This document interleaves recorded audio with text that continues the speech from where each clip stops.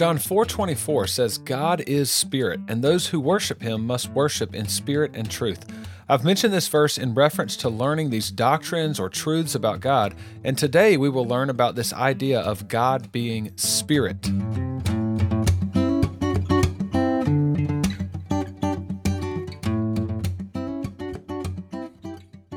This is the Doctrine for Doxology podcast. Now, this information is based off of a class that I teach at church, and it's a small group or a life group, or if you're really old school, you would call it Sunday school, and that's what I like to call it, Sunday school class. Anyway, so it's the same material, so you can email me if you ever have a question or comment. You can email me doctrine4, that's the number 4, doxology@gmail.com, doctrine4doxology@gmail.com. You can also just follow me personally on Instagram at @therealbearmartin. So far, we've been discussing the nature and character of God, the essence of God, if you will. What is God? The being of God.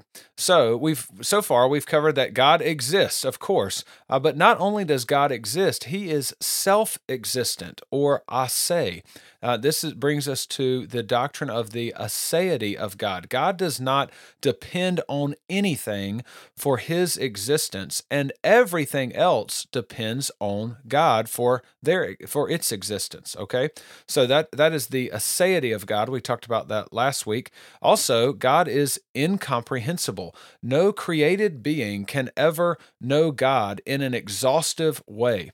Certainly, we will know God in a creaturely fullness. We will know all this in glory, but we will never know God the way God knows God. There's still this divide between God as creator and us as created beings. We are creatures. So by that alone, God will always be incomprehensible. Today, we will mainly focus on the biblical teaching that God is spirit. Now, this simple fact that God is spirit is clearly stated in John 4:24, but just to kind of pick up that discussion, I want to start in John 4, verse 7. And so Jesus is at a well in Samaria. He is tired from a journey, and there's a woman there that has come to draw water. So in John 4, verse 7, we pick up here, a woman from Samaria came to draw water. Jesus said to her, "Give me a drink," for his disciples had gone away into the city to buy food. The Samaritan woman said to him, "How is it that you, a Jew, ask for a drink from me, a woman of Samaria? For Jews have no dealings with Samaritans." So there's a little parenthetical. If you're reading in your Bible, there's a little parenthetical note there from John as he's writing this gospel, so that the reader knows that there certainly was tension between the Jews and the Samaritans. It says here, for Jews have no dealings with Samaritans. Now, this would seem to contradict verse 8. John 4:8 says, for his disciples had gone away into the city to buy food. Now, obviously, the author of the Gospel of John is not going to contradict himself in one verse, okay? And so how do we make sense of this? Very likely, this is referring to when the woman said, "How is it that you, a Jew, ask for a drink from me?" This was likely talking about Jesus drinking after her, using the same cup or the same vessel that she used to get water out of the well. This would have made Jesus unclean according to the Pharisees' laws of the time. So there was a Pharisaical law, and it references Leviticus 15. And basically, the law of the time was that the Samaritans were considered perpetually unclean. They were always unclean. And so anything like if a Samaritan used a cup to drink out of, because they're touching that cup, they're unclean. Leviticus 15 talks about how a discharge of semen from men when women are on their menstrual cycle. If they lay on a bed, then that bed is considered unclean. Anyone who touches that bed is considered unclean. And so the Pharisees had taken Leviticus 15 and made these laws about Jews not drinking after Samaritans and using the same vessels in that way. So this is why this woman was startled by Jesus' question, because she says, "How is it that you, a Jew, are going to drink after me, basically. It used the same vessel. Now, the Jews and Samaritans were religious enemies, we'll say. Around 722 BC, Assyria conquered the region of Samaria and took many Israelites into exile. So Samaria was part of the Israelite nation. That nation split into the northern and southern kingdoms, and so the northern kingdom contained Samaria. So that region was conquered by Assyria, and a lot of the Israelites were taken away into exile. The people who remained, which were very likely that mostly the very poor, they ended up intermarrying with the pagan people who kind of came in and began inhabiting this region of Samaria. When the Israelites returned from exile, there was a lot of animosity between the Samaritans and the Jews. Basically, the Samaritans were considered by the Jews to be half-breeds. Okay, we can read all about this in 2 Kings 17, as well as in Ezra 4. And so when the Jews were going to rebuild the temple as they come back from exile, the Samaritans wanted to help, and the Jews rejected their help. We don't need you. You're not part of our nation, that type of thing. And so this animosity built between the two. So that's why the Jews did not associate with the Samaritans. Now, a really funny story that I heard from Doug Bookman, who is a seminary professor at a local college, Shepherd's Theological Seminary. He teaches the life of Christ, and I was listening to a lecture series by him, and he was talking about some of this, the Jews and Samaritans. And so the Jews are on a lunar calendar, and sometimes to keep track of the different festival days, there would be these smoke signals throughout the land to tell everybody, okay, this is the day that we're going to start counting. Like this would be the first day of the month, right? And so on the 14th of Nisan, for instance, that's Passover. So there were different ways of the Jews, keeping their calendar straight. And so these smoke signals are one way they would use that. And so Doug Bookman was talking about this, and he said that the Samaritans would often send off like fake smoke signals to confuse the Jews' religious calendar and different things like that. So there's lots of animosity between the two groups. Let's just put it that way. So anyway, that's just a kind of some background on why the Samaritans and the Jews did not get along, did not really interact with each other a whole lot. Now, what's obvious though is the disciples went into town to buy food from people in the city, and so there must have been at least some interaction between the Jews and Samaritans. But drinking after a Samaritan would have certainly been a no-no. Again, the Pharisees, the Pharisaical laws of the time, that you would have been considered unclean. So this was a big deal for Jesus to ask this woman for a drink. Jesus answered her, "If you knew the gift of God," this is John 4:10. Jesus answered her, "If you knew the gift of God and who it is that is saying to you, 'Give me a drink,' you would have asked him, and he would have given you living water."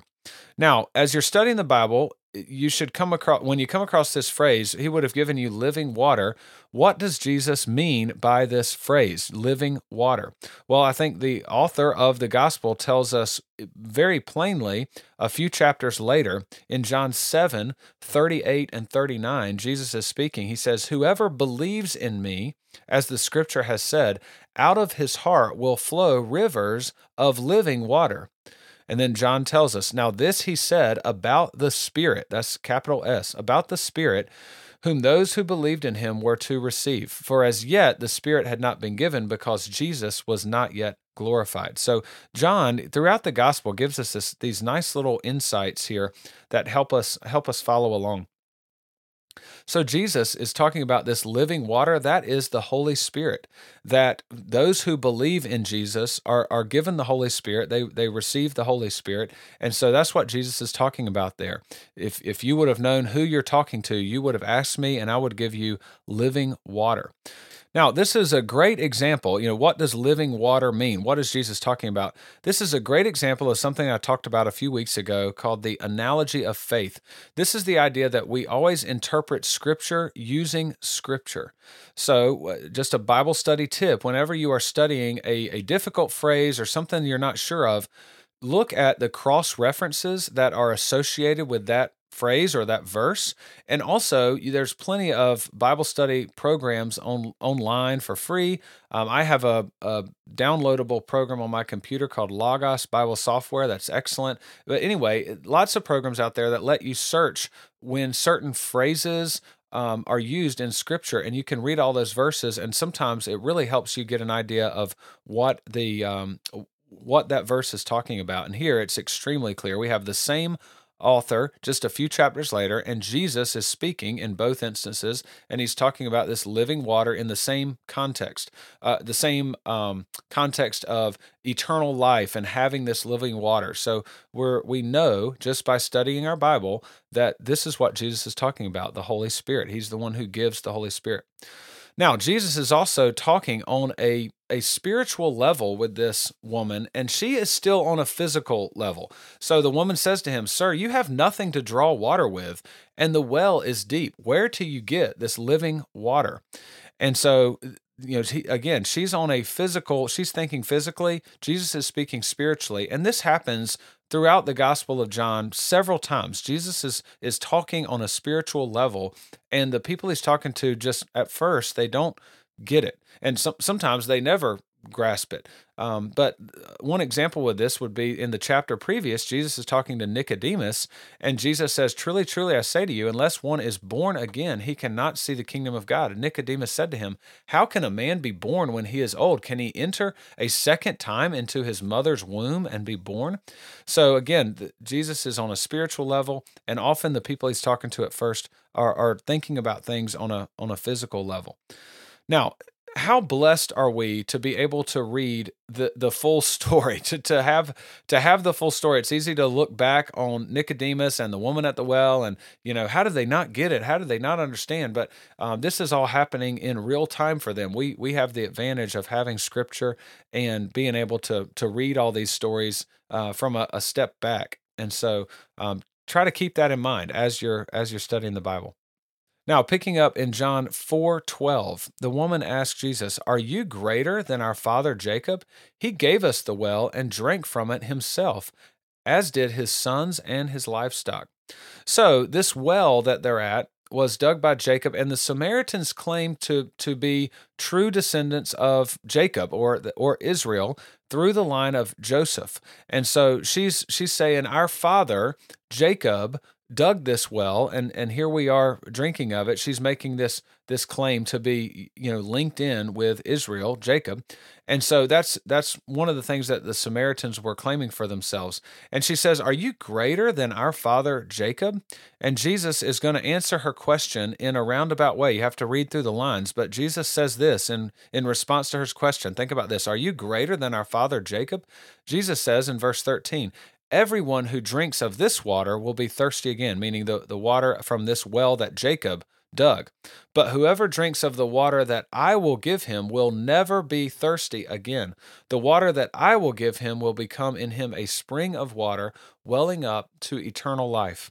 So Jesus certainly answers the woman's question. He's saying, "I am definitely greater than your father Jacob. I give, everyone who drinks of Jacob's well will be thirsty again, but I give water that leads to eternal life."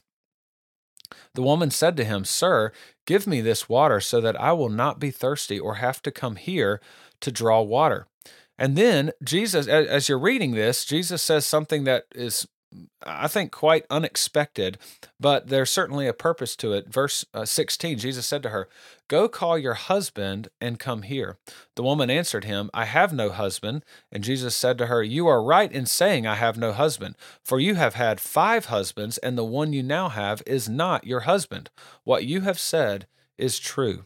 So this woman, follow what's going on here. This woman asked for the water. She says, "Okay, give me this living water so that I will never be thirsty or have to come here to draw water again." She's still on a physical level. And Jesus says, "Okay, go call your husband and come here." Now, what Jesus is doing there is he is showing her sin in her own life.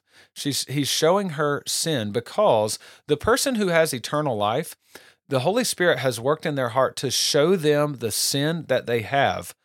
and their need for a Savior. When you see God for who He is, and you see yourself for who you are, you stand before the throne of God like Isaiah. Woe is me! I am undone. I am unworthy.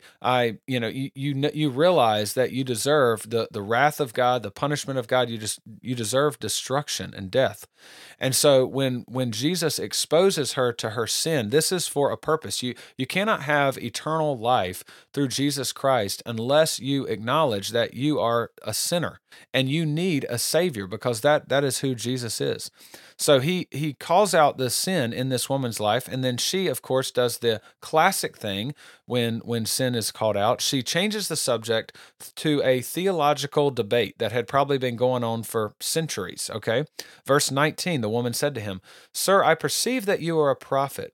Our fathers worshipped on this mountain, but you say that in Jerusalem is the place where people ought to worship." So again, the Samaritans, thinking that they are the pure line from Israel, the true descendants of Jacob. They're drinking from Jacob's well. They worship. They set up their own place of worship for God, Yahweh, on this mountain. And so she's saying, we worship here, but you say, that is the Jews, and Jesus being a Jew would agree. You say that in Jerusalem is the place where people ought to worship. So this is probably a theological debate of the times, constantly between the Jews and Samaritans. What's the true place of worship? Jesus answers her, "You worship what you do not know. We worship what we know, for salvation is from the Jews." A couple things here. The Samaritans, their scripture was only the first 5 books of the Old Testament. They rejected the Psalms and the prophets as scripture, and so first off, they do not know the full revelation of God. They don't accept that as scripture. Jesus is possibly getting at that there. That's a difference between the theological beliefs of the two groups. You worship what you do not know, and we worship, that is the Jews worship what we know. They know the true revelation from God. But he also says, for salvation is from the Jews. So both groups, Samaritans and Jews, would have been expecting a Messiah. But Jesus says this salvation is going to be from the Jews. And certainly he is from the Jews. He's the line of David. You can read the Gospels of Matthew and Luke and see the lineage of Jesus. So Jesus is from the Jews. Continuing on with his answer, verse 23, Jesus says, "But the hour is coming and is now here when the true worshipers will worship the Father in spirit and truth, for the Father is seeking such people to worship him. God is spirit, and those who worship him must worship in spirit and truth." So she asked this theological question: should we worship God here on this mountain, or should we worship God in Jerusalem on your mountain and on the Jews' mountain? And Jesus says neither. He says the hour is coming and is now here when true worshipers of God will worship the Father in spirit and in truth. And then he says God is spirit. God is not attached to any physical location. And we're going to talk more about what it means that God is spirit in just a second. But he's not attached to the Mount Gerizim or Jerusalem. He's not attached to those locations that you have to go there in order to truly worship God. You worship the Father in spirit and in truth. And so we, thinking about what the two groups consider scripture, we worship God by knowing by accepting the full revelation of God from himself. And in this case, this would be all of the Old Testament that is completed at this time. So we worship God in the truth of what God tells us in Scripture. Also, God is spirit. He's not confined to a certain location. And so our worship of God is deeper than some travel to a physical location and performing physical rituals. We worship God inwardly in spirit and in truth. All right. The woman said to him, "I know that Messiah is coming, he who is called Christ. When he comes, he will tell us all things." And Jesus said to her, "I who speak to you am he." Okay.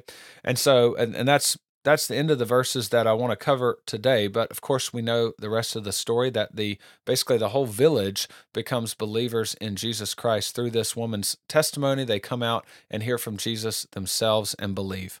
And so that's the passage of Scripture where we get this phrase, God is spirit, and those who worship must worship in spirit and truth.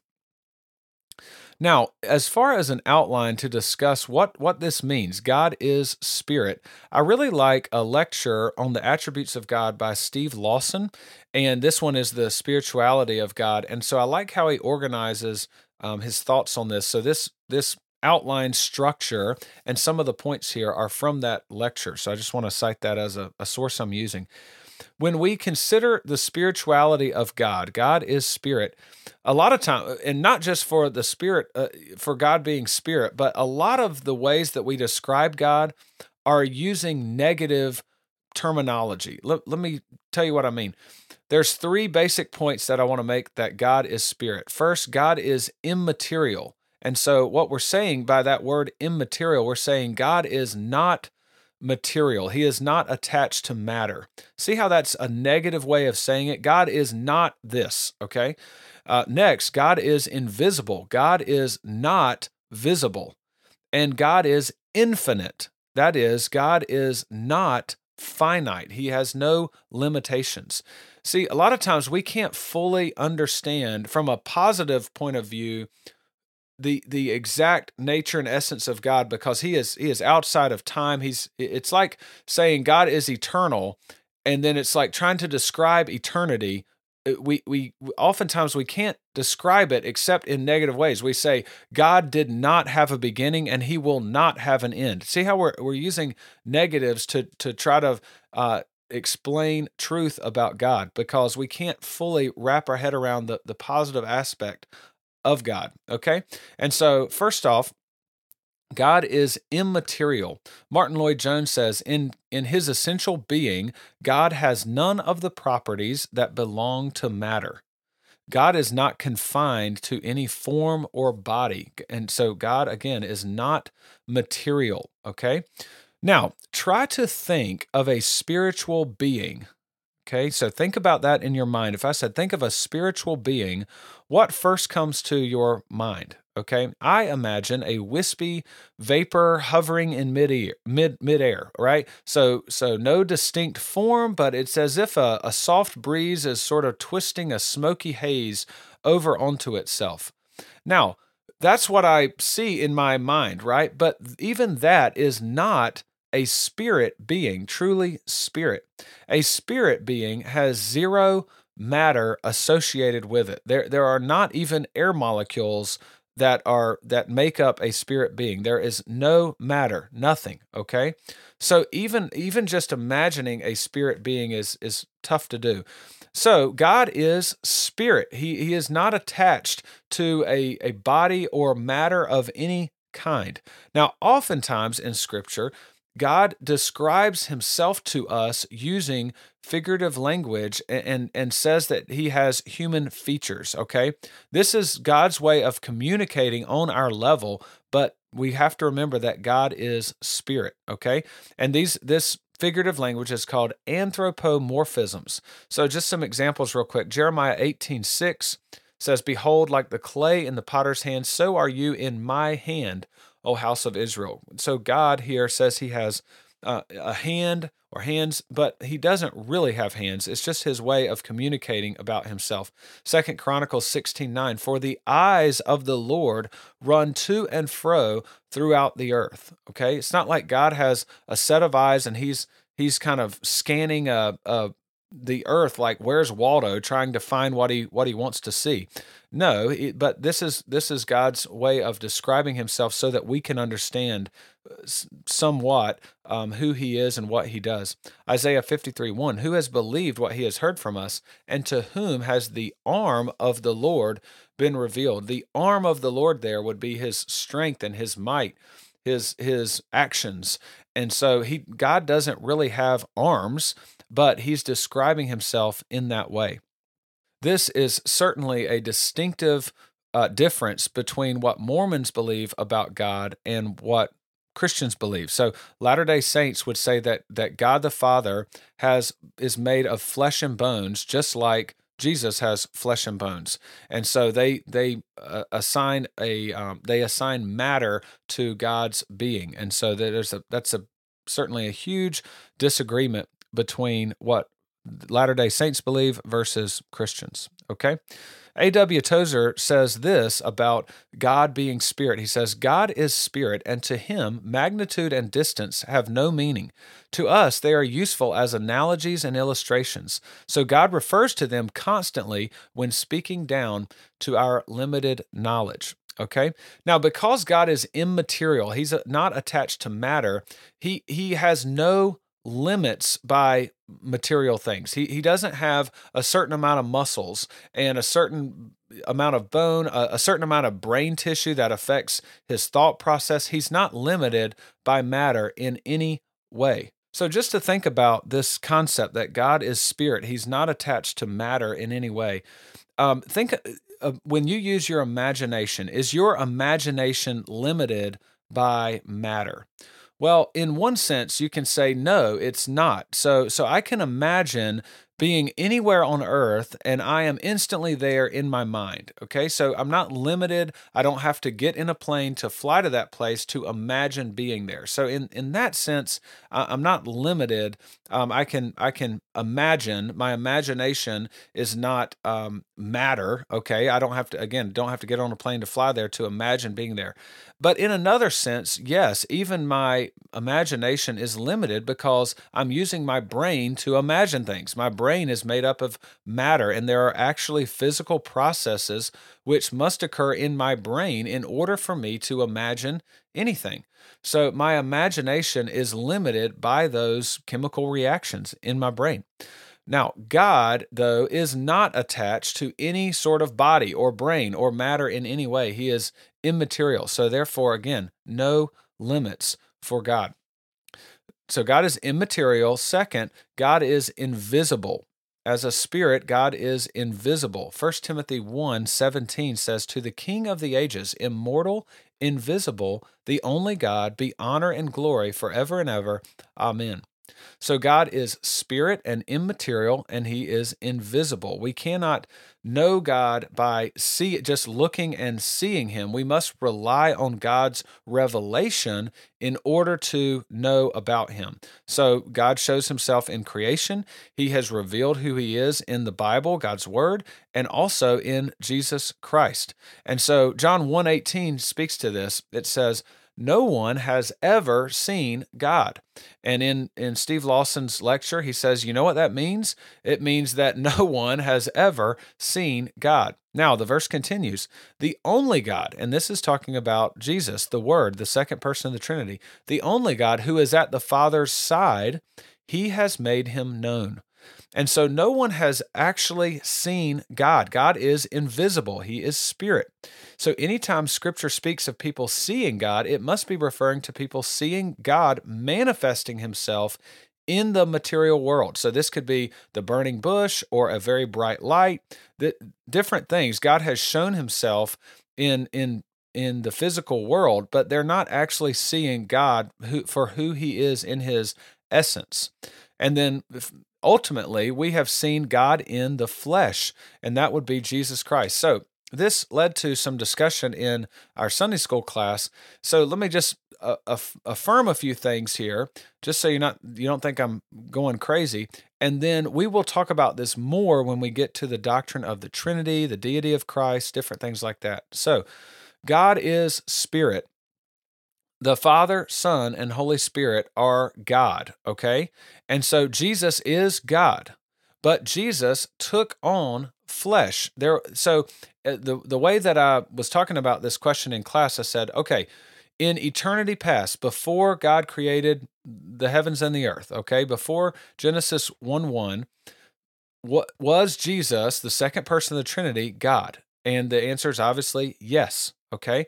So at a certain point in time, the second person of the Trinity chose to become flesh, to take on flesh. But Jesus was God without the flesh. Okay, so God is spirit, and so Jesus is spirit as well that took on flesh. Okay, and so look, so I'll just leave it right there and just hang with me for a few episodes, and we'll hash that out even more. Okay. Anyway, back to John 1:18. No one has ever seen God, the only God. Again, this is talking about Jesus here. The only God who is at the Father's side, he has made him known.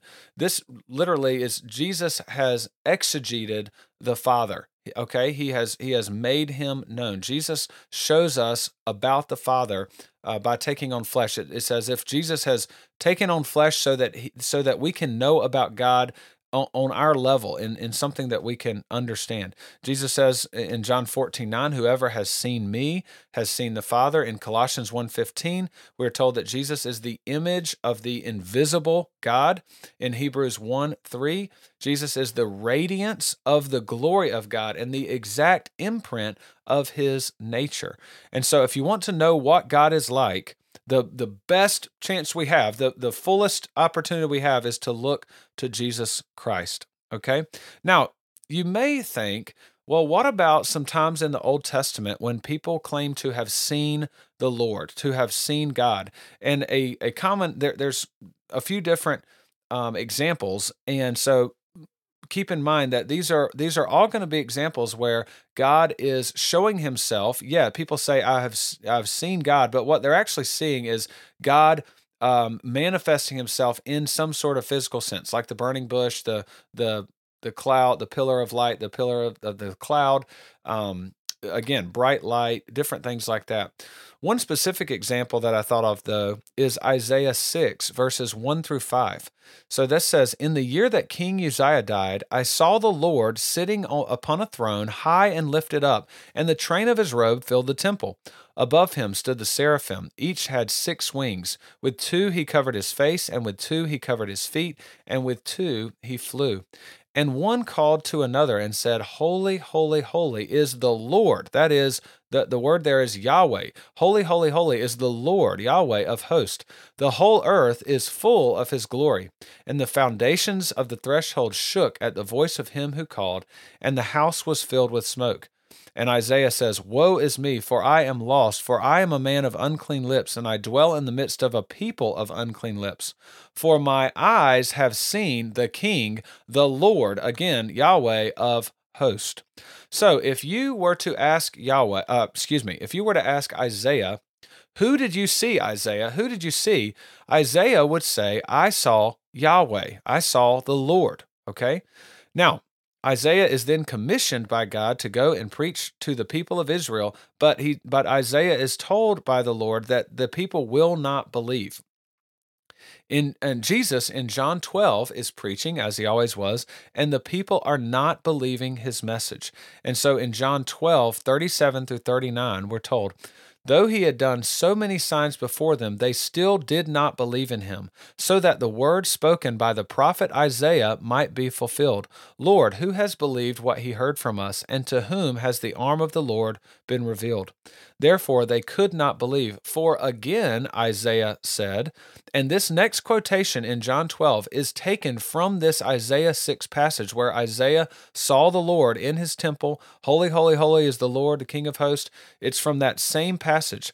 But John is going to quote from it. He says in John 12:40 through 41, he has blinded their eyes and hardened their hearts, lest they see with their eyes and understand with their heart and turn, and I would heal them. Isaiah said these things because he saw his glory and spoke of him. Now, who is that talking about? That's talking about Jesus. Isaiah said these things because he saw Jesus' glory and spoke of Jesus. Okay, so you would ask Isaiah, who did you see? Isaiah would say Yahweh, the Lord. But John tells us that Isaiah saw the Lord Jesus Christ. So Jesus is Yahweh, and this has big time ties when we talk about the Trinity. Okay, so again, hang in there. But that's just one example where you may be thinking, well, Isaiah said he saw the Lord, but then John tells us that no one's ever seen God. What's going on there? Isaiah saw Jesus Christ, okay? Now, God is immaterial and God is invisible. And then the last one, all kind of wrapping up that God is spirit. God is infinite. Okay. Now, infinite means not finite. Finite means having limits or bounds. So to say that God is infinite means that he does not have limits or bounds. John Frame says God is free from any limitation and his attributes are supremely perfect without any flaw. So here's the thing, to say that God is infinite, that means that he does not have limits, but it's not just the negative. It's not that he just doesn't have limits. It's that God perfects those. God is the perfect of those of his attributes. Okay, so hang with me. Thinking about not having limits, if I had instant access to every library, every teacher, every resource for learning, there would be no limits, there would be no restrictions to my knowledge. Yet, I would not be all knowing. Okay? Now, with God, he is an infinite being. It's not just that he is unrestricted, that he doesn't have any limits or restrictions, but rather he is the complete and perfection of whatever we're talking about, of that knowledge, for instance. Okay? So God has no limits. He is infinite. Every quality of God is infinite. He is not limited by anything, and he perfectly fulfills, completes, checks all the boxes. He is perfectly that. Okay, so let me just give you a little more on that. In Scripture, oftentimes when we think about this idea of God being infinite, his infinity is usually attached to some other quality. So God being infinite, the infinity of God is more like an adjective to describe other traits of God. Let me show you what I'm talking about. Psalm 147:5 says, "Great is our Lord and abundant in power. His understanding is beyond measure." And so this verse here is about God's infinite power and understanding, okay? Psalm 90, verse 2, "Before the mountains were brought forth, or ever you had formed the earth and the world, from everlasting to everlasting, you are God." This speaks of God being eternal. He is infinite and outside of any restrictions of time. He's not limited by time. Last one here, Jeremiah 23:24. "Can a man hide himself in secret places so that I cannot see him, declares the Lord? Do I not fill heaven and earth, declares the Lord?" So this verse displays God's omnipresence. He fills heaven and earth. He is infinitely present. Okay. So it's not just that God doesn't have restrictions, like God is in one place and there's nothing holding him back. That he's not chained down, but he's still just in one place. No, when we say God is infinite, it's that there are no limitations or restrictions on God, and he also fills all of that. If we're talking about God's presence, he fills it all. All right. So hang with me. This is not just the idea that God is so big that he can stretch himself out to cover all of the universe. Okay. So think about like pizza dough. God is not a massive amount of pizza dough where he can stretch out and cover everything. And so wherever you are, God is there because there's one trillionth part of God there with you because God is stretched out everywhere. Okay. That is not what we mean that God is infinite. What we're saying is that God is completely present in all those places. So me sitting here in my little cubby where I record with my microphone, I can truly say that God is fully present with me here. Not just, again, not just one trillionth of God, not just a little piece of God here with me, but God is completely present here with me. He's not bound by any matter, no material thing. So because he is immaterial, invisible, and infinite, God is here with me, and he is there with you. Right? If you're riding in your car down the road, you can say that God is completely present there with you. So that again, I know that's sort of a weird concept to think about, but I think oftentimes people think of God just being this really big thing that he stretches out everywhere. So he's sort of there, but like the majority of him is up in heaven, or that type of thing. But we're told in scripture that God is with us and he will be with us. And so he is truly present there with you. And again, this is one of those ideas where when we learn about who God is, some of these deep concepts, it should strengthen our worship of God and our trust in God. God is there with you. So again, think of the God's infinity, that God is infinite. Think of that more like an adjective for his other attributes. The infinity of God is the omni in all of the descriptions about God, right? So God is omnipotent. That is, he has infinite power. His power is not limited. God is omniscient. He has infinite knowledge. His knowledge is not limited, and he has perfect knowledge. God has infinite holiness, infinite goodness, infinite mercy, infinite wisdom, infinite love. And so this infinity of God describes all of his attributes. He is the perfect of all of those things. Now, when you think about God having infinite mercy or infinite love, for instance, are there examples that you may think of where this doesn't seem to be true? And so, when people look out at the world and see the horrible things happening, people automatically, non-believers will say, well, either God is all loving, but not all powerful, because they'll say either he's all powerful, but if he's all powerful, he can't be all loving because look at all the horrible things in the world, right? Or they'll say, well, God is all loving, but he must not be all powerful, because if he was both, then certainly he would take care of all the problems in the world. So this is a common objection to the God of Christianity, because here's what happens. People are judging the standard of love. They're basing the standard of love and mercy and justice and all of those qualities. They're basing it on themselves, what they consider to be loving and merciful and wise and all of these standards. They're judging it by their own standard instead of judging it by God's standard. See, God is the standard. What he does is loving because he is love. He is the standard. What he does is merciful because he is mercy. And so we've got to judge things based on God's standard, not our own standard. We don't get to judge God.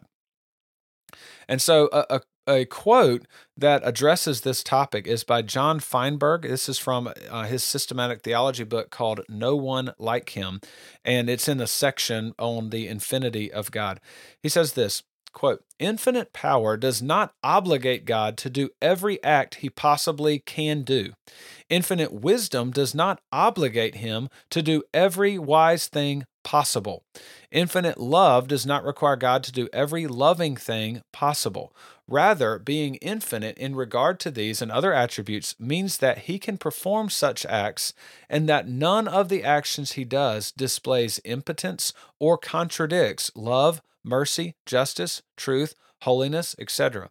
It is easy but wrong to think that because God has these qualities infinitely, he must do every loving, merciful, just act he is capable of doing.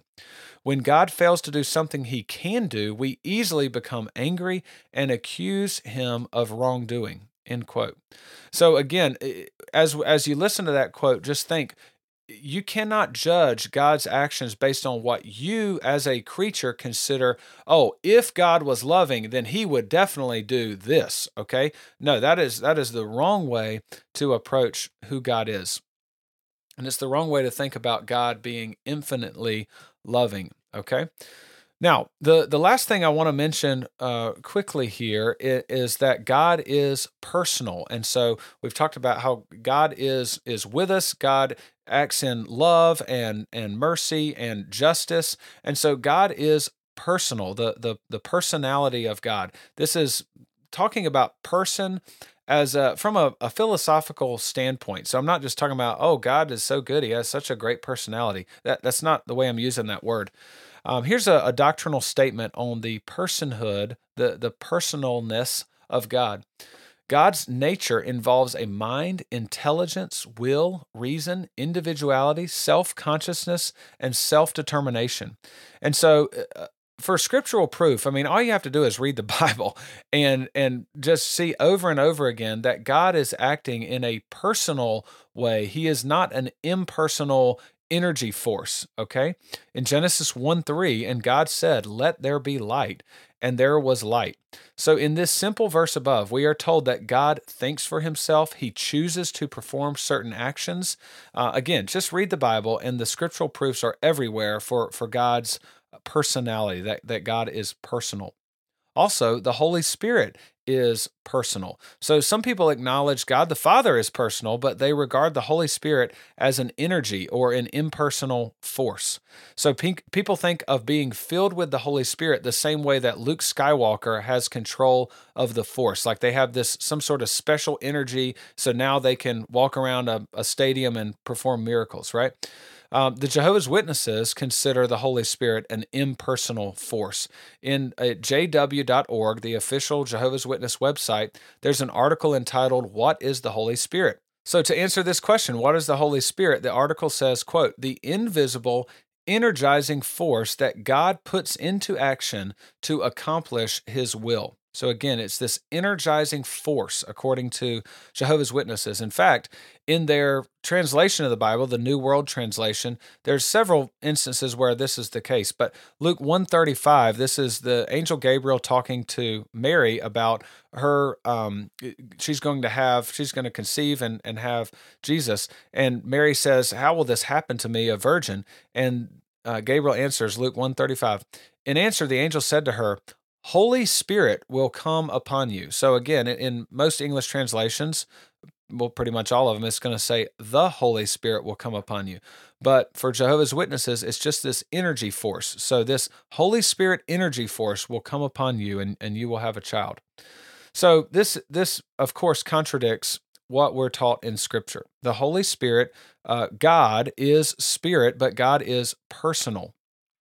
And ultimately, we know God is personal because Jesus is personal. John 14:9, Jesus said to Philip, Have I been with you so long and you still do not know me, Philip?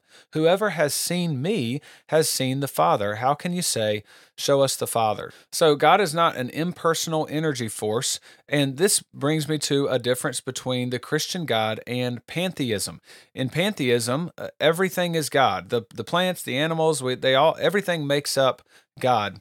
In Christianity, God is everywhere present, but he is personal. So this tree that I'm looking at out my window is not God, but God is there where the tree is. He is present there. Again, God makes decisions, he determines to act. A force or energy is impersonal. It doesn't choose sides. Gravity is just gravity. In Star Wars, the Force is just there to be used by the Jedi and the Sith. God is very different. Okay, and that's why Scripture says to people who trust God, to His people, that He is our God, that He is for us. He is actively for us, and so God is personal.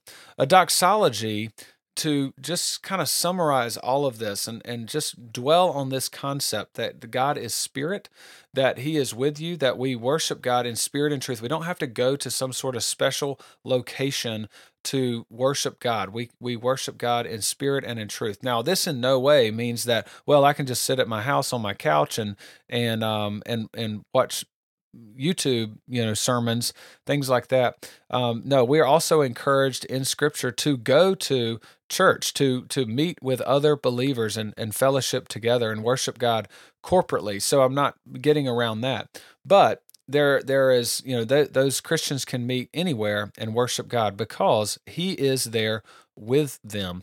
No matter what mountain or valley they're in, God is there. God is present because God is spirit. So a verse just to worship and praise God for who he is, Psalm 139, 7 through 10. "Where shall I go from your spirit, or where shall I flee from your presence? If I ascend to heaven, you are there. If I make my bed in Sheol, you are there. If I take the wings of the morning and dwell in the uttermost parts of the sea, even there your hand shall lead me, and your right hand shall hold me."